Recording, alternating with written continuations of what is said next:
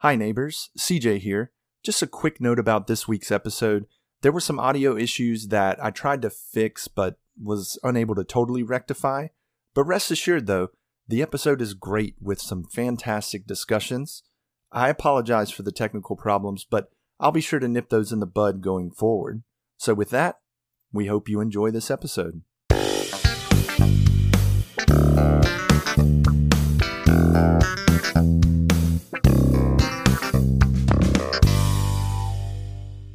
Welcome, neighbors, to another episode of the Praise and Broship podcast, where two deconstructed best friends deconstruct praise and worship music and other forms of Christian and secular media. As former praise and worship musicians, we'll do our best to bring unique, lighthearted, and hopefully insightful conversations to your ears every week.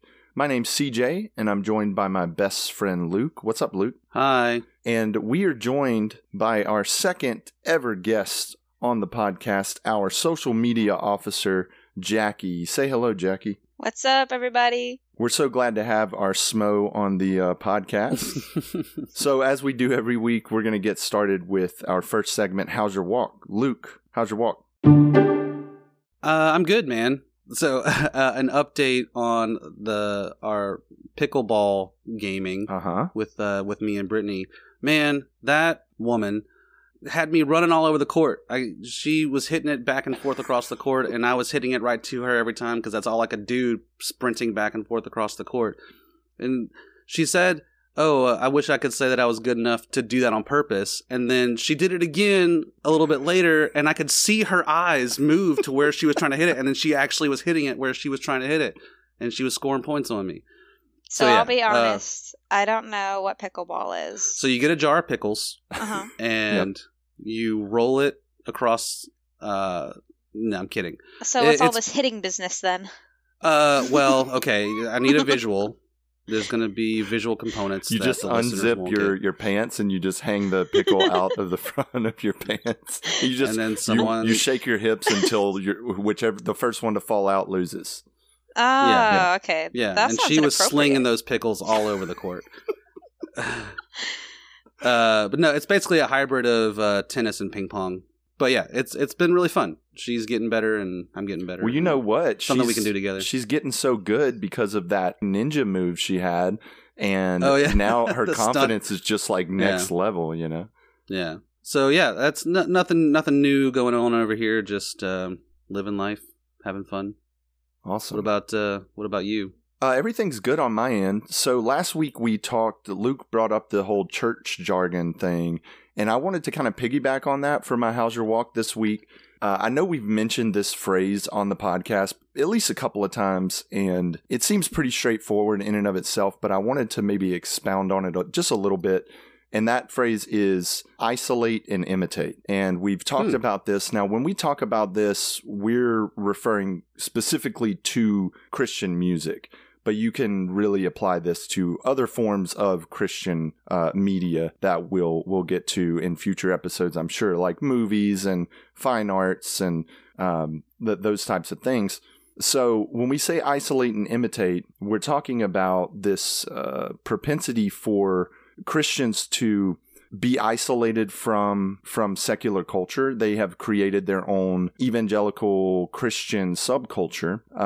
And look, this is a biblical perspective, right? This is it's biblically sound, I guess is what I want to say with that, in that as Christians, you're called to be in the world, but not of the world, right? You're of the kingdom of heaven, not of this world. And also, obviously, there's that aspect in the imagery in the Bible about being set apart and being a stranger in a strange land. So from a biblical perspective, it makes sense. However, isolation, we're not talking isolation in terms of communal isolation, right? Monks or whatever being completely isolated and separated from society. You're still engaging in the world and in popular culture writ large. But the second half of that is imitate. And this is where it becomes problematic. Christians are called to be imitators of Christ. And from the music that we talk about, not always, but a lot of times, there's very, very clear imitation of secular music. Oh, yeah. And I think the best example, and it really came at a great time, which was last week's episode 17, And so I wanted to bring it up this week so that it was kind of fresh in everyone's minds. 1,000 Foot Crutch. They took an established song, Unbelievable by EMF. And even in the YouTube comments that Luke read on it, it was like, one of the comments was like, I didn't know that this was originally by EMF until like today. And it goes to show you that Christians are isolated and they're insulated and they live in this they live in their little bubble. And so they don't even know when a song is either just a blatant ripoff or it's an homage of some sort. Like I truly believe 1,000 Foot Crutch was doing. They obviously weren't trying to rip off EMF. Yeah, they probably were fans of that song originally. Otherwise, they wouldn't want to cover it. They used literally everything was exactly the same except the rap parts, right? So there's nothing wrong with imitation in and of itself. You hear that old quote by Oscar Wilde that imitation is the sincerest form of flattery. But what people don't cite is the second half of that quote. So the whole quote is, imitation is the sincerest form of flattery that mediocrity can pay to greatness. So, you don't... Oh. And a lot of times, listen, there's nothing new under the sun, right? Musically, pretty much everything has been done unless you're just the craziest jazz musician ever. But sometimes it really does feel like the imitation is overstepping its bounds. It's less of a like, well, I like this style of music, so I'm going to play this, and more of how can I reconfigure that secular song to be something that Christians can listen to, because a lot of Christians won't listen to secular music and they won't watch movies that are past a PG rating. And so there's this need in that subculture to imitate, to set yourself apart, which is fine. But then your engagement with popular culture is just to kind of rip it off. Yeah, with Jeremy Camp sounding a lot like Google Dolls. Yeah, Google Dolls. Or DC Talk with Jesus Freak sounding a lot like Nirvana in the guitar riffs. Yeah, exactly. Yeah. So that's what I wanted to talk about. Jackie, how's your walk going? Good. My walk has been a little bit more like a run lately. Just got so much stuff to do all the time, which is good. I actually like being busy. And then it's going to get even busier, more like a sprint starting next week, because I'm getting ready to start school. Ooh. So I'm just going to have so much on my plate. I just got stressed for you. But it's okay. It's like I like having stuff to do. But I realized recently that you can get burnt out doing things that you love. And so I love being busy. But I recently realized that even though I love doing things and all the stuff I'm doing I love, then I still need to make sure that I'm setting aside time for myself. So last Saturday, I actually took myself out to lunch for the first time ever. I was I could invite some friends out, but really I just want somewhere to serve me pancakes so I can eat while I read my book. And so that's what I did. And it was really nice. It was very chill. The weather was really nice. So I sat outside on the patio. So that was fun. That's my little self-care thing that I've done recently. Yeah. I mean, even God rested on the seventh day. So that's right. And the seventh day for some religions is Saturday. So that worked out. Calendars are weird. Facts. But yeah, that's about all that's going on for me right now. Cool.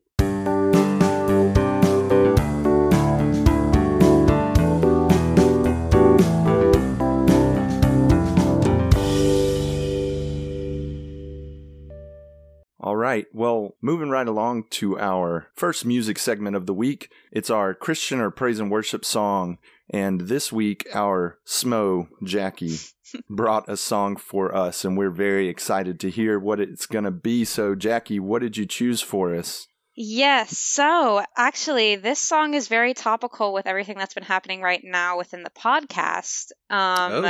This song, well, I'll give you all the background after you've heard it, but maybe what it is will speak for itself. So, the song is called Rebel Intro by Lecrae.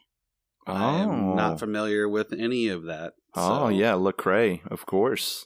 Yeah. Well, we're going to listen to this song, and you all will do the same, and we're going to meet you back here in just a few.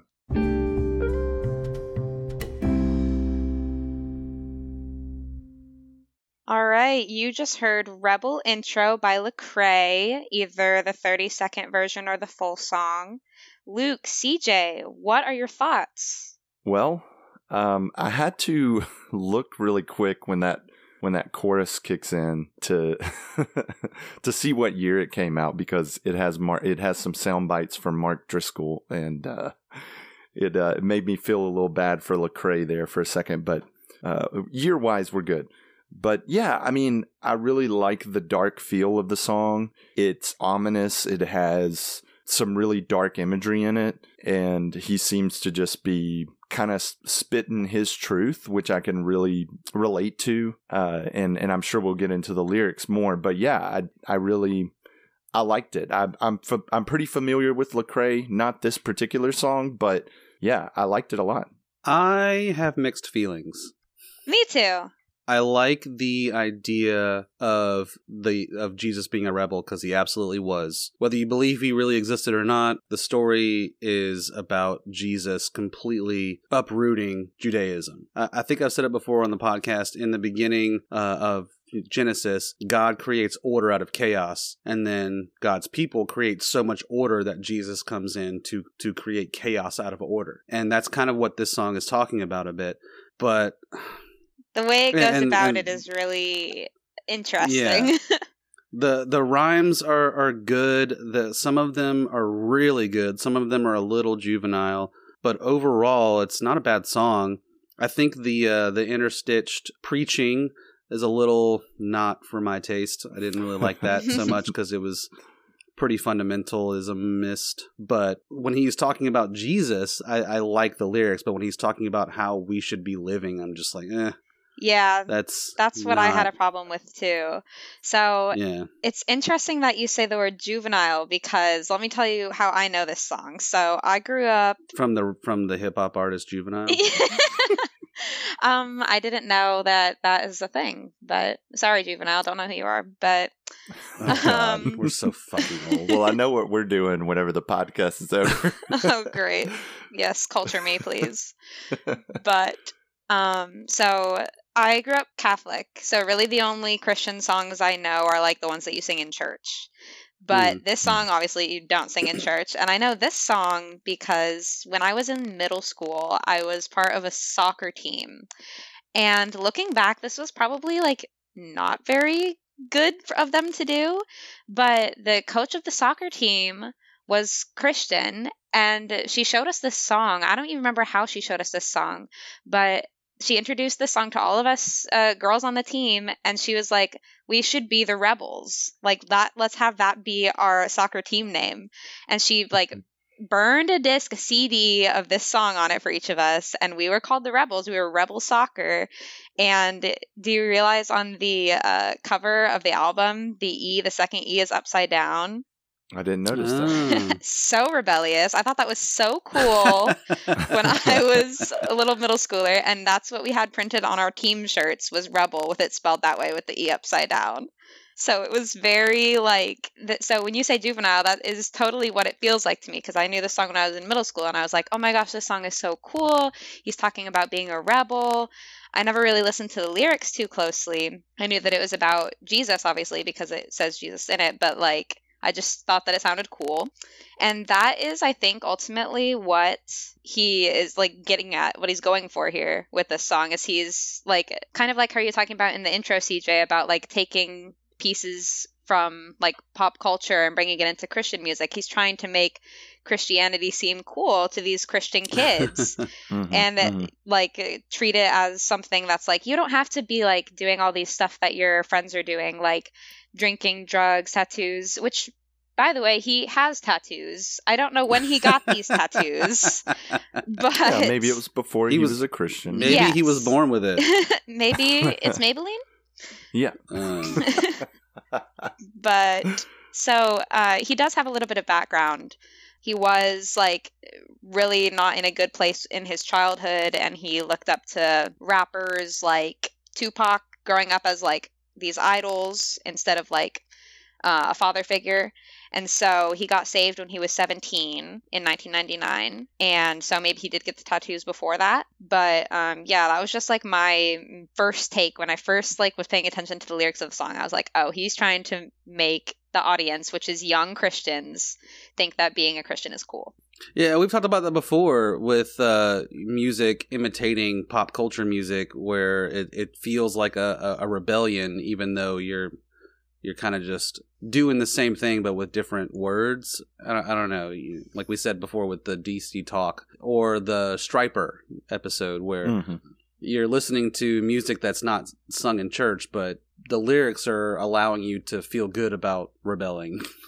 Based on the content or based on the type of music that you're listening to. Yeah, and we talk about Christian subculture or evangelical subculture, but what Lecrae is singing about here is a counterculture, right? That's where this rebellion comes in, and I wouldn't consider Christianity counterculture.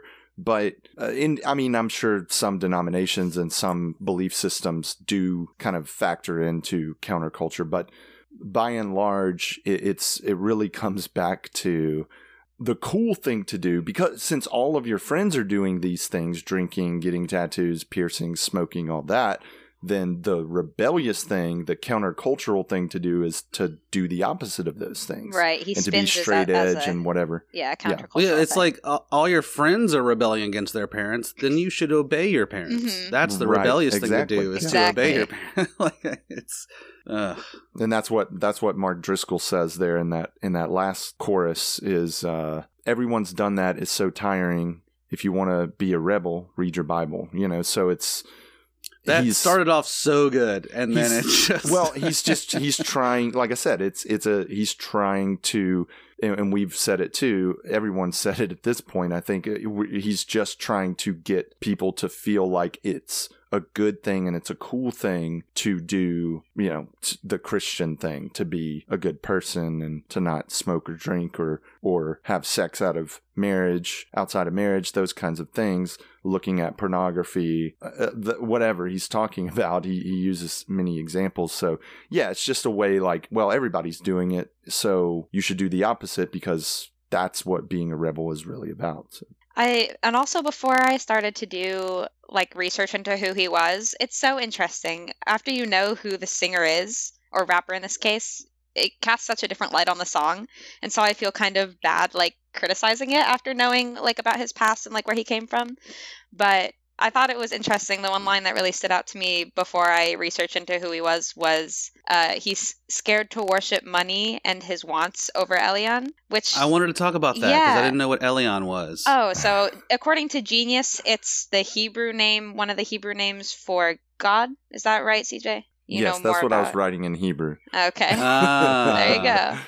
Yeah, and I just thought it was interesting because when I was growing up Catholic, we were encouraged to, like, fear God was definitely a term that was used, but it was like we shouldn't obey God because we feared him. We should obey him because we love him. Do you know what I mean? It's like we shouldn't do right because we fear hell. We should do right because we want heaven. And so it's interesting that he says that he is trying to, like, he's scared of money, basically. He'd rather have $1 in his pocket than $1 million because he'd be tempted to worship the money. So it's like, I don't know, it seems like it's coming from more of a fear place. It's interesting because that's not what typically rappers rap about. Yeah, that's true. Which is, and that's all I have that to is say about very that. That is very counterculture, to rap about the opposite of what you hear in a lot of rap and hip hop music, which is like, I'm going to get that money. I want all the money. So yeah, it's fine. He doesn't have to be scared of money. I'd be interested to know how he unless we talk to him, I don't know how he would know this, but the fact that he rhymes Elion with carry on, it's an interesting rhyme. I'm curious about that. I wonder what he would have to say about that, or how he came up with that. Like, where did he learn of Elion? And like I said, there's some interesting rhymes here, and then there's some not so interesting rhymes here. Like, when he says, man, if that's the high life, I'll puff, puff, pass. Does that mean that he's still smoking, but then he's gonna, like, leave it afterward? Like, he's saying he's going to puff, puff, and then pass. Lecrae, we need an explanation. Well, okay, so I'll give him the benefit of the doubt. He engaged in it at one point in his life, and then he moved past that. Yeah. Or maybe he's just a 2-hitter quitter. I mean, he's just got to puff, and then he's out. Like, that's me, man. I need to go to bed after 2 puffs, man. Like, oh, God, no, I'll get the spins if I take 2 puffs and then go to bed. Or, it could be a really clever... Puffs. I'm telling on you. I'm the one who lives in a state with it being legal. Or it could just be a reference to the activity of imbibing of marijuana. Hesitation on the marijuana. Yeah, maybe he's just trying to be clever, or maybe it's really deep. I don't know. I don't know this artist very well. I wrote that line down. I do like that line. It is a little. Again, it's clever. It catches your ear, right? Yeah. Because you're like, wait, what did he say? Did he see puffing? And then you're like, oh, it's a turn of phrase, right? I'll puff pass that. Like I don't want that. Emphasis on the pass. Right. Well, and then in the next line, he says, "You live evaporated like missing a gas cap," and that evokes the idea of life as vapor or meaningless, as mentioned in the beginning of Ecclesiastes, which I think is interesting. Again, don't know if it's intentional. It probably is, because that seems like a pretty specific experience or acknowledgement of existence. So yeah, I actually like that line, the gas cap line. I think it's really good. It's a cool simile. It's a really good line. I'm trying to look through and see if because I know there were some bad lines too, but. Oh, so let's bring it back to Mark Driscoll. I don't know who that is, and CJ, you seem to think that that's not a very nice person. Yeah. So Mark Driscoll was this. I mean, he's still alive, not was. He's this evangelical pastor. He founded the Mars Hill branches of churches. And in like the early 20-teens, like 2013, 2014, something like that, he really started coming under fire for allegations of like abusive behavior towards staff, and say a staff member messes up or sins or whatever, he was being very abusive toward them. And again, like I don't have all the ins and outs on it, but he was very, very abrasive with the way that he went about shepherding, or whatever you want to call it, over his churches.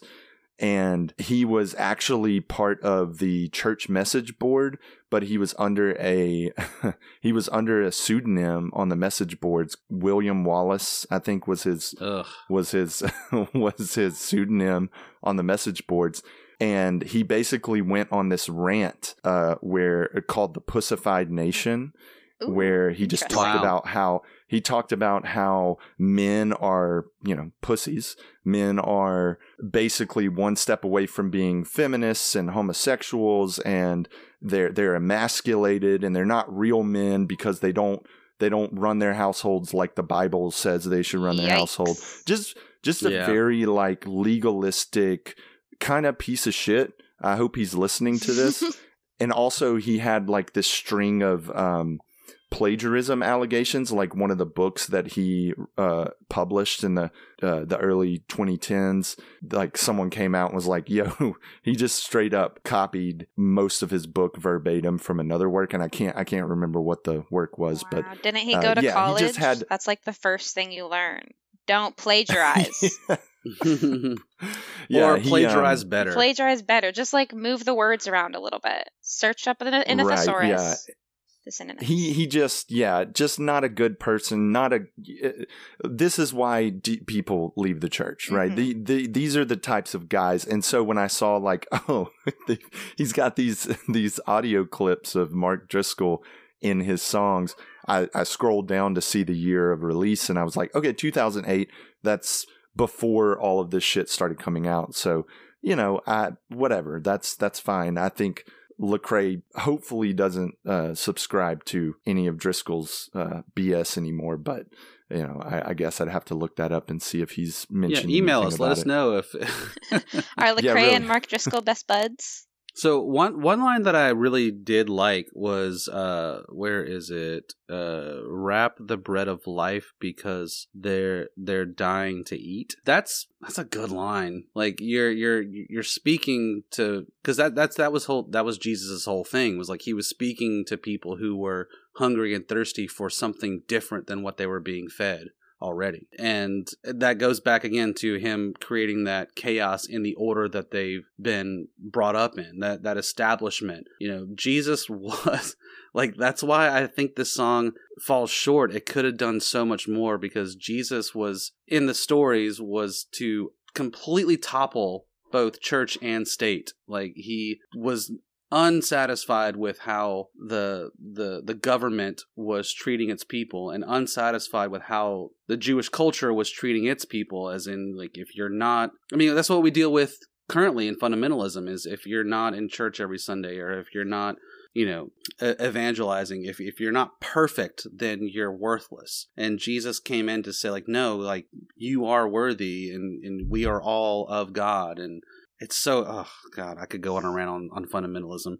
But yeah, to speak truth and to speak of something that gives value to people that is not what they've always been taught. To go back to, CJ, what you were saying with the quote, and how people often forget the second half of that quote.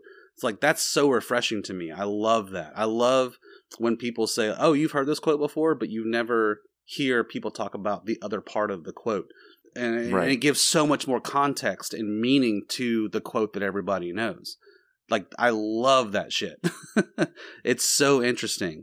And that, I think that's what Jesus came to do, was to give commentary to all of the legalism and law, that there's more than just the law. There's a context there, and context is everything. And I feel like this song kind of misses that mark a bit. It kind of leans, it seems like it's saying, like, that, there's more to the story, but just leans into more legalism, What do you mean by legalism? Adherence to the law, like obeying the rules, doing what the Bible tells you to do without any context. I mean, like, reading it, taking it at its word, not giving any nuance to it, not giving any of your personal experience to it, not looking at any historical or political context of the time in which it's written, because that's everything. We for example, we talk about Jesus being the King of Kings and Lord of Lords, but if you were to look at the coins of that day, it would say that Caesar is the King of Kings and the Lord of Lords. So when people started referring to Jesus as the King of Kings and Lord of Lords, it is a political statement. It is a statement that we no longer believe in this regime. We no longer believe in this structure. So you're like, where is that claim in this song? Yes. Yeah. Yes. That's that. This song needs that. It's like, we don't need, I don't want to say we don't need the government, but we don't need anarchy. Yeah. To a degree, yes, but we don't, the law itself, people tend to make their identity about the law or about what the Bible says without any context in regards to their own experience or any context to what Jesus was actually talking about. So he's basically calling us to be rebels, calling Christians, young Christians, I feel like that's the audience, to be rebels in this song, but he's not really saying, he's saying how to be a rebel, but he's not saying why. Well, yeah, he's telling us to be rebels by obeying rules of the Bible. Mm-hmm. And it's just, it's like a false, not a false dichotomy. What is it? It's, maybe that's the right word, but yeah, he's double talking. He's telling you to be rebellious by doing the things that you're supposed to do. Mm-hmm. And so, like, it seems like he doesn't even realize what he's saying. CJ, you've been quiet for a bit. Yeah, I'm just reading. When you're talking contextually about the Bible, you like Luke said, there has to be a sense of authorial intent. There has to be a sense of what was happening at the time when this book was supposedly or generally agreed upon. When was it written, and what was going on at the time, and what were the Jews going through, and what did the political landscape look like? And oftentimes those things aren't taken into consideration. And it's simply, well, the Bible says this, so that's what I have to follow and that's what I have to believe. And from a deconstruction standpoint, that's not good enough. Like, you have to give me more than just, well, that's what the Bible says. But yeah, and when people say, oh, because that's what the Bible says, it seems to me, and because I've experienced it and I've done it, it's a cop-out because I don't understand. I'm not willing to do the work and research to look into why the author said that. I don't understand it, so it's just God's providence. That's just what the Bible says, so I got to do exactly what it says. And that's, oh man, it's deadly to literally deadly to people. And it's, and I had a pastor from a church that I visited for a while when I was living in Texas. This was probably, I don't know, 10 years ago, something like that. And the pastor said something from the pulpit that I thought was really cool. He said, if you haven't found something in the Bible that offends you, then you haven't read the Bible. Yeah. And this was coming from a conservative evangelical pastor.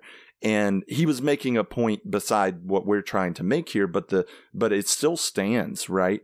If you find something in the Bible that doesn't sit right and it doesn't compute, you don't understand how someone can follow this or believe this, then it's like, well, now it's time for you to dig deeper, and it's time for you to go in and really get in the shit and then figure it out and keep shoveling yourself out of the shit. And whatever way you come out of it is the way you come out of it, and it's valid, right? But yeah, I just think that there's context.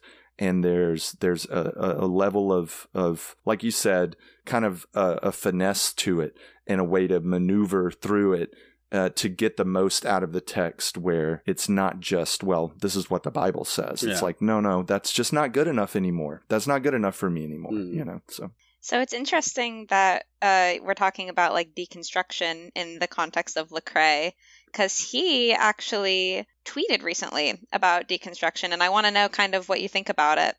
So it's like a really long thread, so I'll just read like the first few parts. And then I also want to know what you think commenters said about it. So he says, a lot of Christians are afraid of deconstruction. I've personally gone through it, and let me give you food for thought. There are two types of deconstruction happening in the church. One is healthy, and the other is dangerous. One type of deconstruction actually involves using scriptures to deconstruct unhealthy ideas and practices. Christ himself did this by deconstructing the Pharisees' interpretation of Scripture. You have heard it said, but I say, quote unquote, using Scripture to challenge things. Healthy. Mm-hmm. Many millennials are using culture to challenge Scripture. This often leads to culture taking precedence over Scripture, and sadly, people begin to deconstruct themselves out of the faith. We begin to question the Bible because it doesn't line up with culture. Unhealthy. And then he goes on and on, several more paragraphs, but that's the gist of it. So I'm wondering, what are your takes and what you think other people have to say about it? Can I go first, CJ? Yeah, go for it.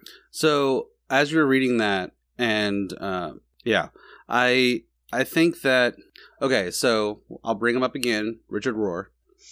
He says that Richard Rohr, I adore. Yeah, the opposite of faith is not doubt. The opposite of faith is certainty. So if you are a Christian and you're having questions, I say dig deep into those, because if you're afraid of deconstruction, if you're afraid of questioning your faith, then I would say that your faith isn't very strong. Because if you were to keep asking questions and to dig into all of the difficult topics that the Christian faith in modern society has to deal with, then you just want to be comfortable. You just want to be content with where you are. You don't really want to grow, because that's what started my deconstruction. And I'm sure CJ too, is these common ideas about how you're supposed to exist in the Christian culture. If you can't question that and come out the other side still being a devout Christian, then there's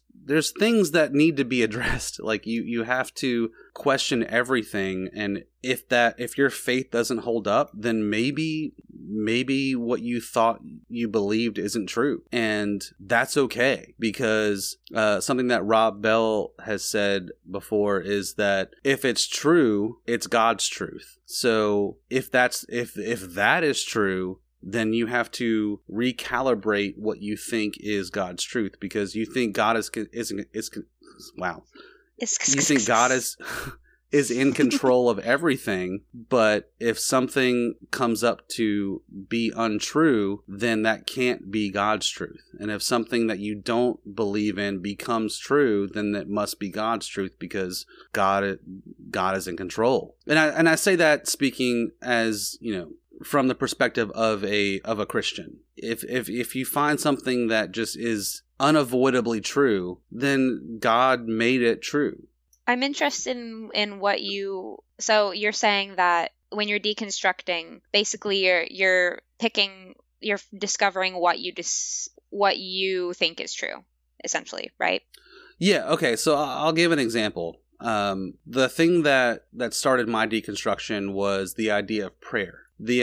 So when I was in middle school, I started going to church. And that's when I started learning about group prayer requests, all that stuff. And I was asking questions about like, well, why are we doing prayer requests? So more people could pray, can pray about the thing that you're dealing with. So is it like a petition? I literally said that. Is it like a petition? Like the more people pray about it, the more likely God is to answer those prayers? And they're like, oh, no. And I genuinely don't remember their response to that other than no, because they didn't have an answer. If they had an answer, I would remember it. And so it seemed that to pray to God was kind of like putting a coin in a vending machine. And if that were true, then it seemed like God wasn't that much in control. So also considering that every prayer that was said out loud in a group would end in your name, Jesus, or your will be done, or something like that. It's like, well, if God's will is going to be done, what control do we have over that? If God is going to do what he is going to do regardless of what we're saying, then what's the point of praying? So you're saying that you used you used scripture, you used other parts of the Bible to point out the parts of the Bible that didn't make sense. Basically, why pray if God is all powerful? Exactly. Mm-hmm. Yes. My favorite little phrase when people would pray is, Lord, you already know what we need. You know the desires of our heart. I'm like, then why are we doing this? Yeah. Can we just go home? I want to watch the football games. And they're like, oh, I have a silent prayer. What is it? Silent prayer request? Or unspoken. Unspoken prayer request. It's like, oh, well, okay. No, I just... Well, just real quick to piggyback off what you were saying, Luke, like, and again, this is Richard Rohr, and this really kind of opened my eyes to where I was in my deconstruction process, and that was, he said that mystery is not that which is unknowable, but mystery is that which is infinitely knowable. And that really spoke to me because it made me okay with not having all the answers. Someone that is that those of you who don't know my background, I went to college for theology. I've taken loads of Hebrew, loads of Greek, a little Latin. I'm well versed in what the Bible says. I know what the Bible says, okay? But I'm okay with Name 3 verses. In Hebrew. In Hebrew. Okay, well. See, you can't do it. All right. I'm sorry. That was a cheap joke. Please continue. But yeah, no, all I was going to say is just like... do not test me.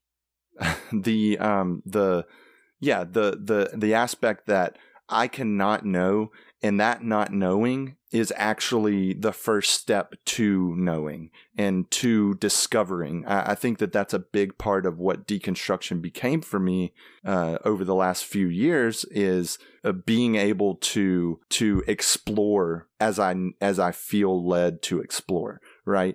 And not feel like I'm running some kind of race and trying to get through this whole process. You know, it's not a race. It's not trying to get through my deconstruction and I have a deadline to meet, right? It's okay for me to kind of float around and figure things out in my way. Yeah, and if you can say for sure that you know what God wants, then your God is small. You can comprehend the mind of God, the thing that created everything and is beyond whatever you think that human knowledge is. Your God is small. So never stop questioning, because if you can understand God, then you're just understanding yourself. Ooh, I like that. Let's go into a philosophical discussion now. Okay. Just kidding. I would argue that you do understand God in some ways, because the irony of all of this is you are created in God's image, right? If you believe the Bible and you take the Bible as it is, then you have to believe that you are created in God's image, regardless of what happened in the Garden of Eden, regardless of the fall, regardless of humanity's constant shortcomings. You have to believe that. And because you are in his image, God is with you and within you. And so this is where we get into the evangelical buzzwords like personal Lord and Savior and things like that. But I'm not even talking about that. I'm just talking about when you are really searching and you're contemplating and you're doubting God, or you're doubting the things you've been taught. Those are healthy things to do. And please do that. So would you say that it's healthy or unhealthy to use culture to challenge Scripture rather than Scripture to challenge Scripture? Like looking outside of God for answers. That's quote unquote what Lecrae says in one of his following. And so that's what I would say, where you look at your own experiences.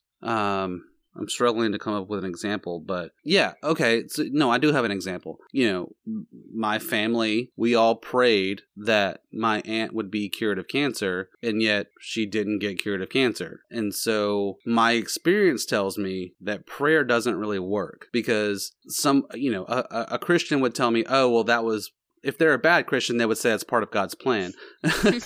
What would a good Christian say? They would say that God is there for you. True. You know, and that you can rest in that, you know, God. Oh God. Yeah. I don't know what you could say. You know what a good Christian would say?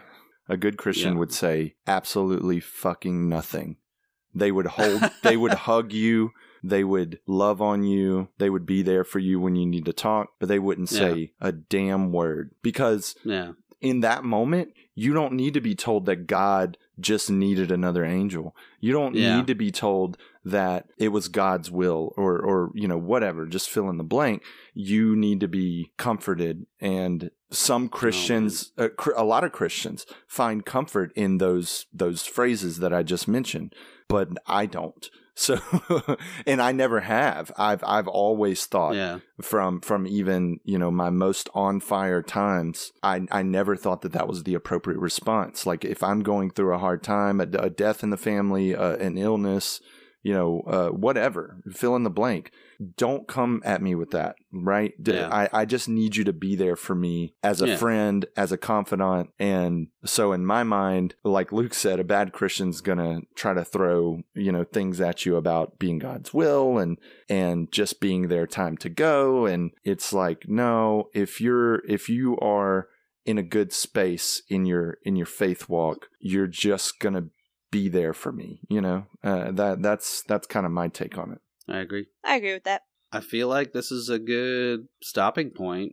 You know, anybody else have any final thoughts? I mean, I could keep going. I got so much. Yeah, more, I mean, I could too, but we're running a little long on this song. We're probably gonna cut down on some of this. No, Jackie, this was a great song for the podcast. Hey, it's not a necessarily a great song, but it's a great song for us to talk about. I think it's catchy, and I think is. It's great for the young people, and I loved it when I was in middle school, just because like we were like the rebel soccer. It was our thing, so it was cool. I think, and I know Luke touched on this earlier, if he had just kind of stuck with talking about how Jesus is the ultimate rebel, right? Yeah. It would have been a much better song in my mind. But he spent about 2/3 of the lyrics talking about how he is a rebel and how he's not doing all of the stuff that the world is doing. And that's all well and good. Cool. I'm glad that you're not doing that, pal. Whatever. But when the bars when he's talking about Jesus are just really good, and they're true. It's accurate. Yeah, those are the best lyrics of the song. Yeah, that's kind of my takeaway from the song. Like, talk more about Jesus being the rebel, dude. And maybe he does on the album. I mean, the album is called Rebel, so yeah, this is the only Lecrae song I know. So.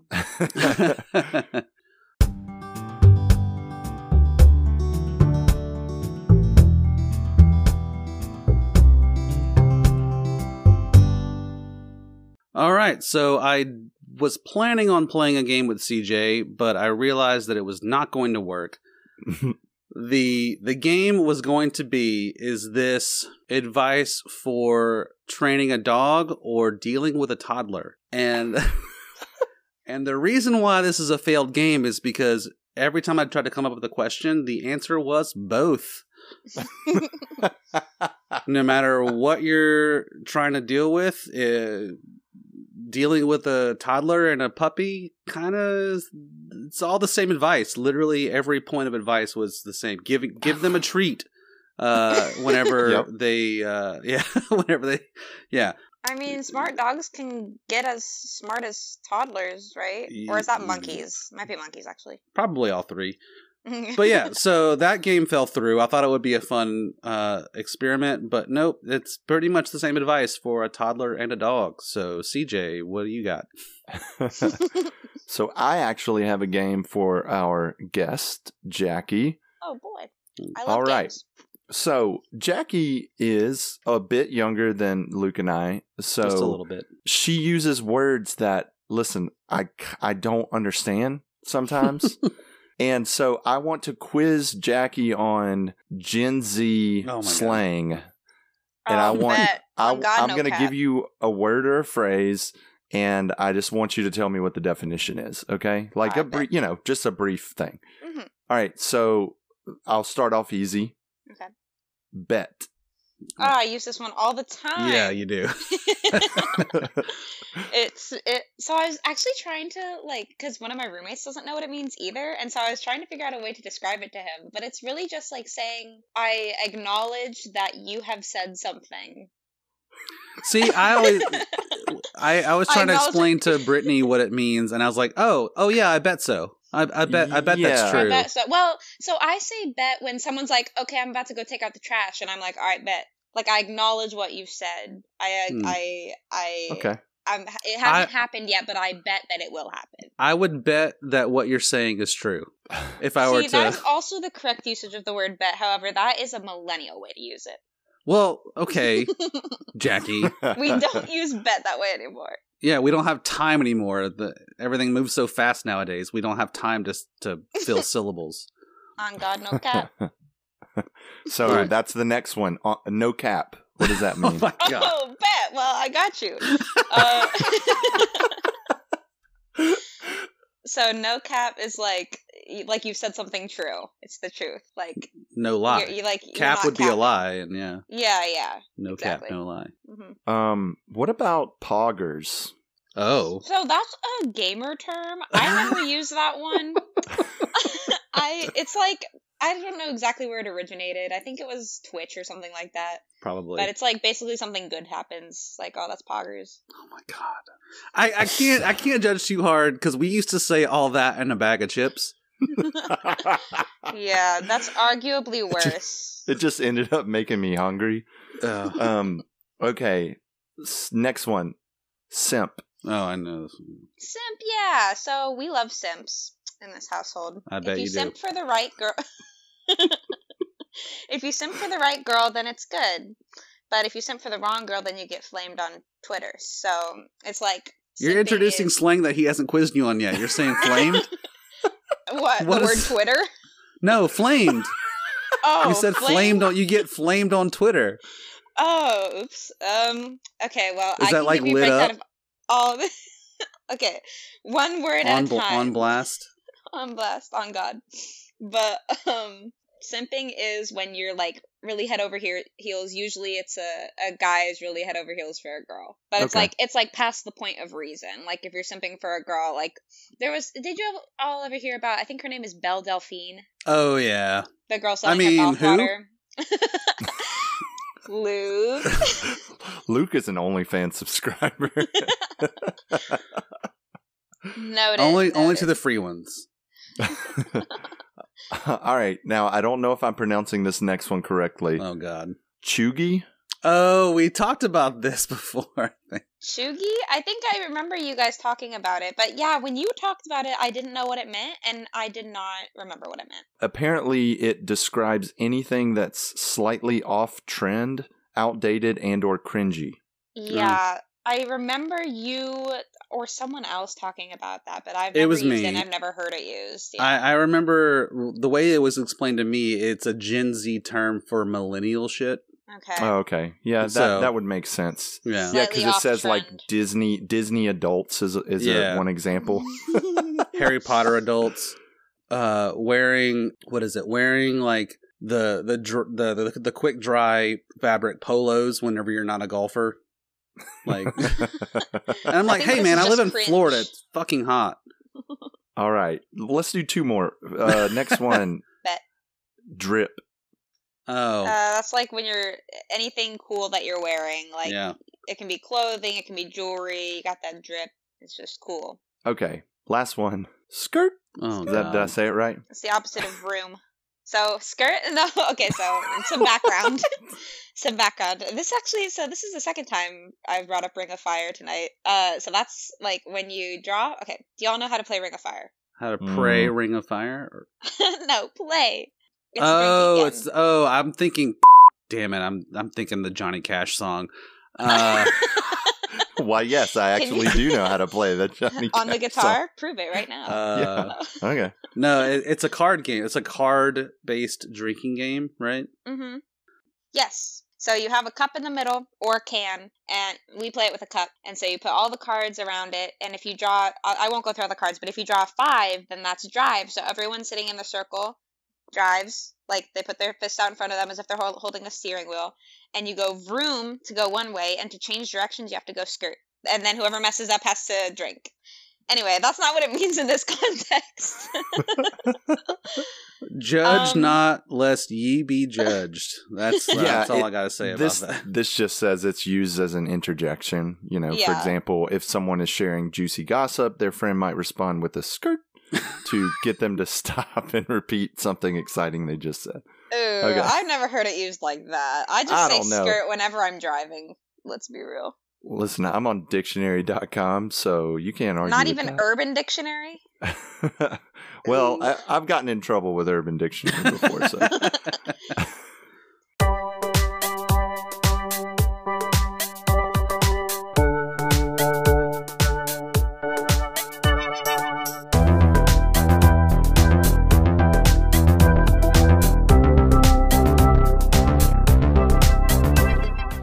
Moving right along, we're going into our second music segment, which is our secular song. Luke, what secular song did you bring this week? So I have picked a song that has been in heavy rotation with me recently, and it is the song I Want Love by Babes. I don't know this one. I don't think I do either. All right, well, we're going to listen to it, and you guys are going to do the same, either that 30-second clip or the full song. And I do have YouTube links as well in the show notes. You can check that out as well, and we'll meet you back here in just a few.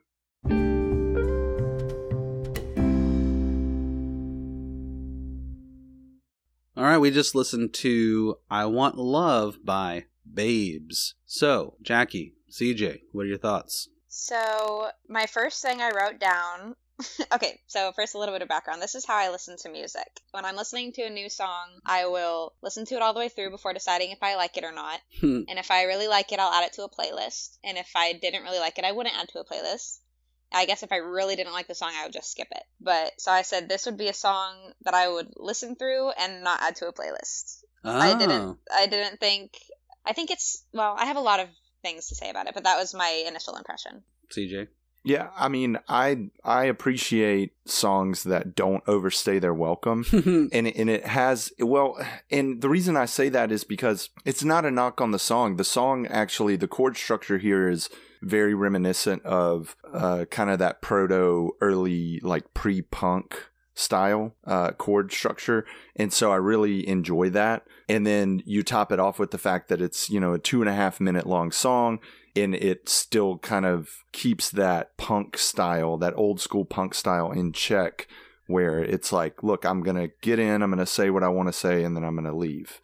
So I like that, and I like the repetition. Mm-hmm. I don't always like repetition in song, but when you're playing on a loop like this song does, there's almost a loop characteristic to it that just needs to exist, and a repetition that needs to be alive in the song. And so I liked it. I like this kind of almost psychedelic style to it, especially with the vocal quality, lo-fi kind of style. And you can hear that in the claps in the background. Yeah, that lo-fi. Yeah, it's surfer pop. Yeah, pseudo surf music is and I've never heard this song. I don't know that I've ever even heard this band, so I'll definitely try to listen to some more. I really like this song. It's just, for me, it's so groovy, and that guitar lick that interjects itself in between the choruses and the verses. It's just, for me, it's so good. I love it so much.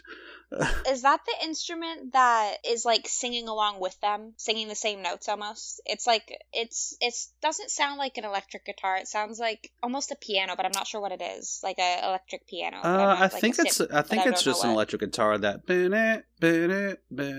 I like that. I like it when they're not singing.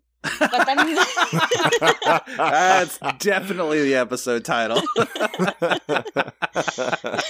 But I don't like it singing along with them. I don't think it's an electric guitar. Maybe it is, but I think it just I don't know. I just, personal preference, I guess. It doesn't. Yeah, no, that's I wish fine. They would just let them sing. I wish they would, the melody and the harmony. I wish the harmony would be by itself without that instrument singing along with. I hadn't thought about it, but yeah, it is a bit difficult to. I would imagine it's a bit difficult to sing along because it is like very breathy, and yeah, that's interesting. I hadn't thought about that aspect of it. I just the groove of the music itself really. I feel it. No cap. On God, no cap. Bet? Yeah. Okay. I put a question mark at the end of that one. So, before we get too much deeper into the musical aspect of it, I kind of want to it's going to get a little bit dark, you guys. My feelings about this song, okay, so let me ask you guys this question. Do you think this is a love song? And maybe that's a loaded question, the way I'm asking it. Is it a love song? Not really singing it to anyone. She's just saying, well, she does say she wants to feel your heartbeat, which, I don't know, that could definitely be construed as kind of dark. Well, and she could be speaking kind of in different persons to, maybe the song is about loving themselves, right? I didn't think about that. I don't know. Like, I want to feel your heartbeat, my heartbeat. Every time we laugh, like the royal we, like every time I'm laughing, I feel like I could cry. I want love. I don't know. That's just a thought. I know that's definitely something that you see in songwriting, is changing the person, but from first person to second person, to from singular to plural. You see that sometimes, and so maybe that's where it's going. I don't know. Yeah. So my interpretation of the song, first of all, I want to say I hate love songs. I think that they are just vapid, insecure, codependent bullshit. I mean, Kiss from a Rose is a pretty sweet love song. No, I'm not saying that there aren't good love songs. I'm saying I don't typically like them because most of them seem to just be about, like, again, insecure, codependent, just, oh, I don't know what I would do without you. You're my everything. It's just like, okay, well, be your own fucking person. Like, stop. And, you know, maybe because I've been married for 15 years that I'm just like, okay, fuck this love bullshit. But, oh, no. No, I'm kidding. Obviously, I'm kidding. No cap. On God. Well, I mean, I get what you're saying, though, because there are, especially if you listen to the radio, and I'm trying to think of a good idea or a good example of this, but yeah, there's love songs on the radio that I hear. Like, I don't listen to the radio that much, but I usually do in the mornings when I'm taking the baby to daycare, and there are some songs that are just like, who would I be if I didn't have you, and I can't live without you, and it's really creepy and toxic.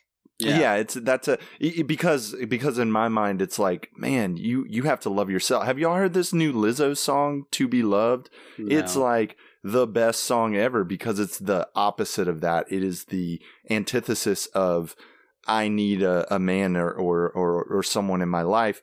It's like she says I'm ready to be loved. Yeah. But she's talking about loving herself and being okay with being in her own skin and who she is as a person. And that's just so refreshing because so much shit on the radio is just like, I can't live without you. I have to have you in my life. And it's like, oh, give me a break. That's true. And then like young kids hear that and then they get this warped sense of what love is supposed to be. Yeah, I totally exactly. agree with that. It's literally pornography, like in the truest sense. Like it's not a real representation of life. It is. Love songs are pornography, Luke. Yes. 2022. You can't love someone else in that way. You can't romantically love and really cherish someone if you can't do that with yourself, right? You have to be able to be okay with who you are and be okay being alone or not having a significant other in your life before you can really take on that responsibility of loving someone else. Like you have to you have to love yourself first. So I want to take this and love God. I want to dial this up a bit and go deeper. To me, the tone of the lyrics and even the music is one of yearning. Like it's like a painful want. It's not just that, oh, I want to be in a relationship. It's like I need to feel connection with somebody. And that's why I was asking about, do you think this is a love song? I don't think maybe it is, but I don't interpret it that way. It's more just wanting connection with somebody or something. And it's not, I want your love. It's I want love in exactly. general. Yeah. Oh, yeah. And that's exactly what the lyrics say. I want love, not I want your love. That's excellent point. So like I said, I'm going to get a little bit dark for a second, and then we can talk about And then we can turn on the lights. Yeah. So, okay. So, have you guys heard of the Frederick experiment? No. Mm-mm. Okay. Oh. So, if you're not familiar with it, back in the 13th century, the German king Frederick II conducted an experiment with the intention of discovering what, if any, language children would naturally develop if never spoken to. Oh, no. It is claimed that he was seeking to discover what language would have been imparted to Adam and Eve by God. So, basically, he gathered children, newborn children, and conducted an experiment where the nurses would not speak around the children, and to see what language they could have developed amongst each other. And the issue, the detriment to this experiment was that he also said that the nurses weren't allowed to touch them, which I don't know how you would feed children. I don't know how you would, support them without touching them. But basically, the experiment, for lack of, I don't want to say, the experiment died with the children that weren't touched.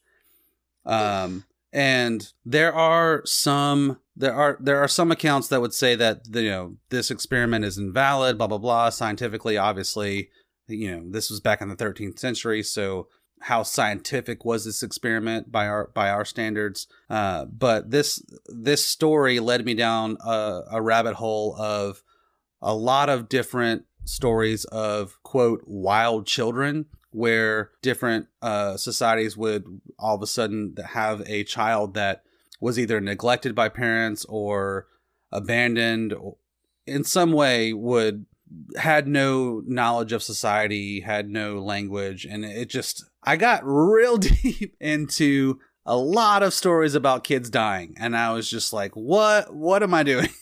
How did you connect that to this song? Because it's about connection with other people. And so regardless of how valid these experiments were, or regardless of how these stories unfolded with these wild children, it does seem that people need human connection. And the question that I would like to pose to you two is that just an evolutionary thing for survival? Is there something more going on? Why do we feel the need to be important to other people? Why do we feel like, why is connection with other people so satisfying to us? Is it purely scientific, or is there something more going on? Ooh, there's so many facets to that question. CJ, you go. Yeah, I don't really know the evolutionary benefit to having safety in numbers.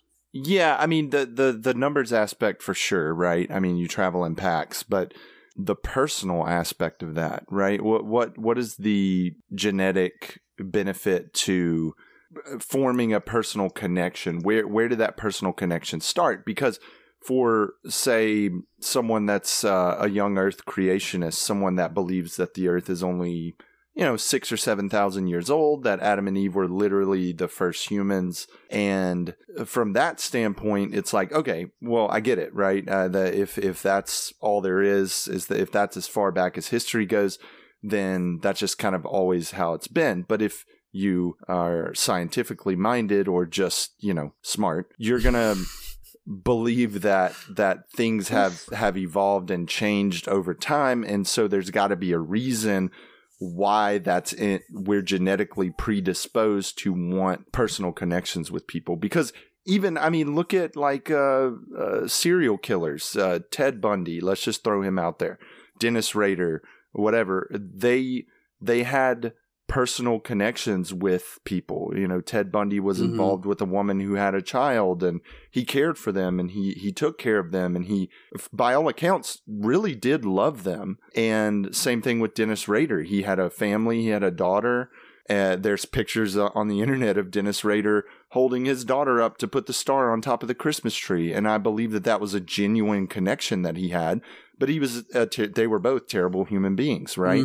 And so there's got to be something in our DNA that pushes us towards that. Now, I don't have the answer to it, but it is fascinating to think about, because we talk about love as some kind of tangible thing, but really it doesn't make sense, right? If someone said, why did you marry Brittany? Why did y'all, like, what's the point of marriage, but why are you with Brittany? What led you to be with Brittany? That would be a hard question to answer. Not because there aren't reasons for it, but there's a chemical aspect to it, and there's something that's really hard to explain. And I think that's why science is kind of limited on some things, because I can't explain it in scientific terms as to why I'm with the person that I'm with, and why I'm happy with that person and deeply connected with that person. There's I don't know. I'm kind of rambling in circles here, but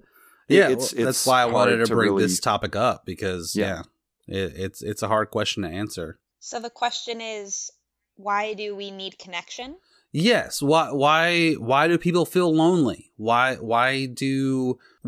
is human interaction and physically touch? Because in these experiments, it seems like the aspect of the lack of physical interaction for these for these infants, that seems to be what was the detriment to them. So what is it about physical contact with other people? What is it about emotional connection with other people that helps humans thrive? Why does she want to feel the other person's heartbeat? You know, why is it not just, oh, I want you to love me, but no, like I'm yearning, as I said before, to feel your heartbeat, to have an actual intimate connection with somebody, whether romantically or not.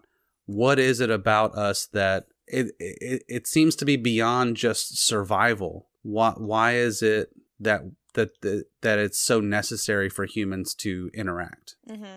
I think I'm trying to think of it from like also an animal like kingdom standpoint, because like obviously there are lots of animals that need that same the physical connection. I think for humans, at least, I don't know if this would really apply to animals, but it's validating to be touched. It's someone else acknowledging that you exist, type of thing. Yeah. And it kind of places you in space rather than like feeling disconnected. It connects you literally to another person. But so maybe that's... So my question is, why is that important when we were developed in a universe that is eventually going to burn out? Like, why is that significant? Okay, well, if we're talking like that, then we can just say like, oh, well, nothing is significant. Okay. So yeah, maybe let's turn the dial back a little bit. So like, I don't know. I can't quite put my finger on it, but it feels like there's something more to just pure survival for us to be satisfied and gratified and fulfilled by human interaction. And I'm not expecting us to solve this question here. It's just, something to discuss. Yeah. So you're basically saying, so if my answer is we need to be touched in order to be validated as real, then your question is, why would we need to feel like that regardless? Yes. Yeah. So, yeah, that's a good question. Let me think about it. CJ, you got anything? Throwing back to you? Because animals don't need to feel like they're real. They just they scavenge for food and they exist and they don't know that they're dying. Or do they? Maybe. I don't know. Maybe the little squirrel brain is like, I got to get these nuts or else I'm gonna die. CJ, do you have to get those nuts? I mean, always. Yeah, that's a good question. That's not one that I've ever really thought of. I've definitely thought about like I feel the need for connection because I want to feel like I'm important to somebody. But like, why would I? Yeah, why? That's the question that I always come back to is why. And maybe it's one of those unknowable questions, and we should just accept it and enjoy it and experience it because ultimately it doesn't matter. Whether you believe in heaven or not, ultimately it doesn't matter in this life because either we cease to exist or we go on to another world where we worship Jesus all the time. Yeah. Well, I mean, ultimately, yeah, but it's still fun to think about, Yeah. Well, and it's one of those things where I think of if we can understand why we act the way we do, then we can understand more about ourselves and be more present and active and in this life and be more proactive instead of reactive. I wonder if it's like a person by person thing. Like if each person has their own reasons for wanting to feel connections. Yeah, because there are people that are completely content in isolation. Are they? Do they know something that we don't, or are they an aberration? Like I don't understand because I like isolation, but too much of it, and I start going crazy. So yeah. I definitely have I'm not very touchy. I'm not a very touchy person, but like it really is like if I'm comfortable with you, then I'll like be a little bit more like affectionate in that way, I guess. And that's just for anybody. I guess it's maybe being touched is just it just goes back to the same thing. It's like I was going to say maybe being touched is just a way to show that you love somebody, but then why would you want to feel that from somebody? Yeah, I don't know. I don't have an answer. Yeah, and I'm not expecting any answers. It's just something that this song made me think about that specifically because it's the line, I want to feel your heartbeat. So it's not just it's not just interaction. It's not just physical touch. There's an intimacy there that it seems like most people need to feel human. What is that? What is that longing? And that's, I don't have the answer, and I something that I just wanted to talk about. Sex. All right, so we're gonna. No, I mean, like, seriously though, like, does it go back to the need to reproduce? And somehow in our in the evolutionary process, it became less about like, oh, we have to have sex and we have to physically connect and touch to reproduce and to repopulate and to pass our DNA onto another generation. And then eventually our brains developed to the point where now it's that physical touch doesn't have to involve a sexual connotation, right? A reproduction, a procreation type thing. And so then it becomes more about intimacy and love and longing for someone else. And I don't know, because we're not directly descended from animals that are monogamous or that are committed to just one partner, right? So I don't know. It's definitely a layered question. It's, like you said, we don't have the answer, but it is kind of fascinating to think about. Yeah, it almost seems like it's in modern times, it's switched from passing on genetic identification to emotional, intellectual, spiritual identification. And yeah, I would definitely agree with that.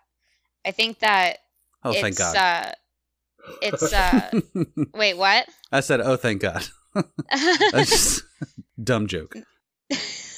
Sorry, go ahead. No, but anyway, so yeah, because like for me, when I was saying like when I feel more comfortable with someone, that I'm more likely to touch them, I don't mean that in like a sexual way. I mean that in like I just feel comfortable with you. I feel that community with you. I think it's like it maybe has evolved from being like strictly a sexual thing to being like a community thing. Yeah. Or maybe it's been like that.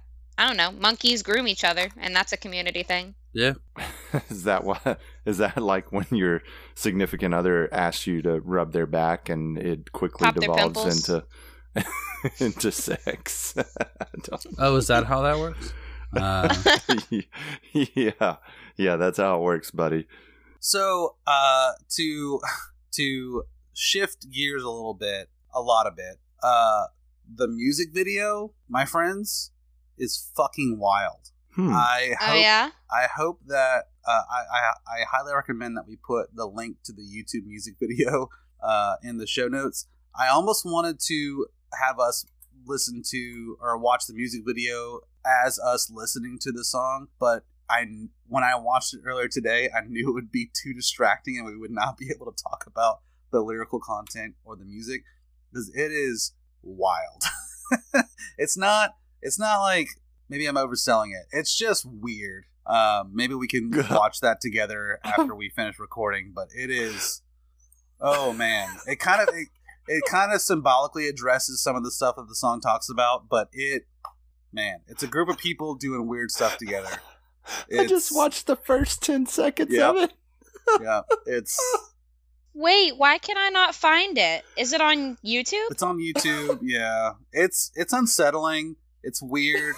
It'll make you feel things, but I can't tell you what you're going to feel.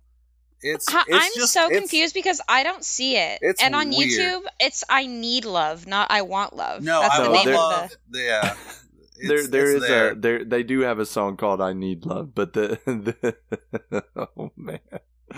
Yeah, we're gonna watch this, and I will definitely link this in the show notes. But the first 10 seconds was a super cut of some really wild shit. So this is gonna be fun. I'm mad that I can't find it. I will send you the link. Maybe it's my parent lock.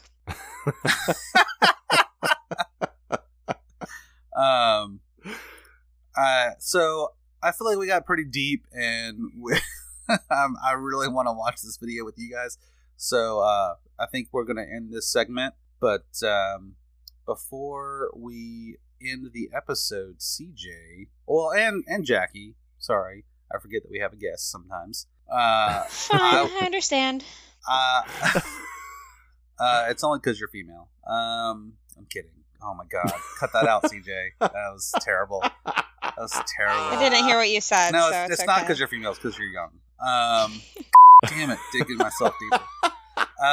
So we're going to play a game that I came up with called Mine or Divine. So this is a game where I quiz my co-host and my co-guest. If this is, are you also a guest? No, you're the guest. But I'm a co-guest, so that means there's got to be another guest. Oh, okay. Well, Freddie, for sure. Yeah. Freddie's the other guest throughout the episode. So this is either a real church sign or a silly church sign that I made up. I'm sorry. So okay, here it is. Staying in bed shouting, "Oh God," does not constitute going to church. Oh, that's tough. Because I could definitely see some, like, progressive church having that up. Okay, so here's what we'll do, Jackie. We'll when you're ready to give your answer, you'll say yours first, and I'll just say mine right after. Like, right as you're saying yours. That way, we don't have time to think of the other person's. So, yeah, you're saying if it's mine, it's Luke made it up. If it's divine, it's a real church sign. Okay. I need it again. That's what she said. Damn it. Relevant. Staying in bed shouting, "Oh God," does not constitute going to church. Not only did you sound creepy, please. But you looked creepy. I was looking down at them. Okay. All right, for the viewers or listeners, it's where you hold the camera like way above your head, and it's like focused on your forehead. That's what Luke looked like. Your shiny bald dome. Yeah, I know she wanted to talk about how you went bald when you were 7 years old. The Dome of the Rock, as they call it. All right. Do I need to say it again, or are y'all ready to? Okay, I got it. So I go first, and then CJ will go right after me? Yeah. Okay, ready? 1, Yep. 2, 3, mine. Divine. It is divine. Damn it. Yes. Yes. Damn it. I feel like I've seen or heard this sign before, so I was kind of at an advantage. Diocese of Galveston, Houston. Catholic You just Church. really owned it, Luke. I was sure it was yours. Yeah. That's... I gotta come up with ways to trick CJ. He got it right though. So, can you say it one more time, Luke? But when you say "Oh God," like, can you do it in like a as super? Loud as you can. Can you do it in like a super high pitched, like sexy say like voice? a super horny voice, like yeah, like a horny Japanese porn. All right, so Luke's about to disappear, and I'm just going to commit to the character. All right, don't judge me. And this is a action. This is a no judgment zone, right? And no judgment. Action. Staying in bed shouting, "Oh God," does not constitute going to church.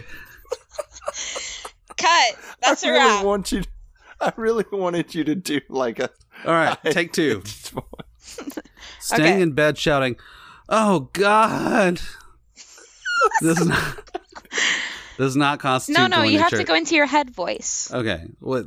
Okay, coach me, direct me. Head voice. Okay, I need you to go like. Okay, you did say Japanese anime. Okay. Yeah. Staying in bed shouting, "Oh God," does not constitute going to church.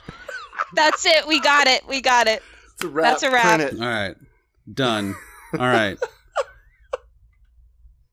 And on that note, remember to love your neighbor.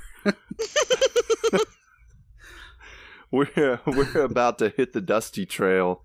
Jackie, thanks so much for hanging out with us. And thank you so much for doing our social media stuff. We literally would not have done it without you. Yeah, everyone follow us on social media, Twitter, Instagram, Facebook, TikTok. We're there. Praise and Broship Podcast, except on Twitter. It's just Praise Broship because character limit. Yes. And you can also email us, praiseandbroshipodcast@gmail.com.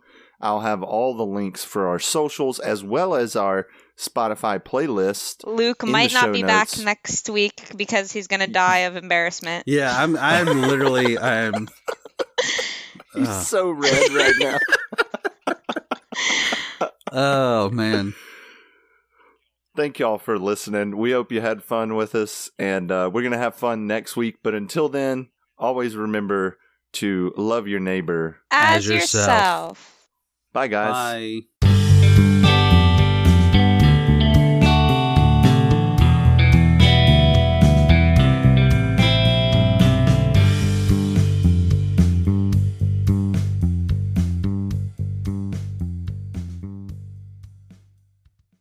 You miss 100% of the shots you don't take. Maybe you'll get this one.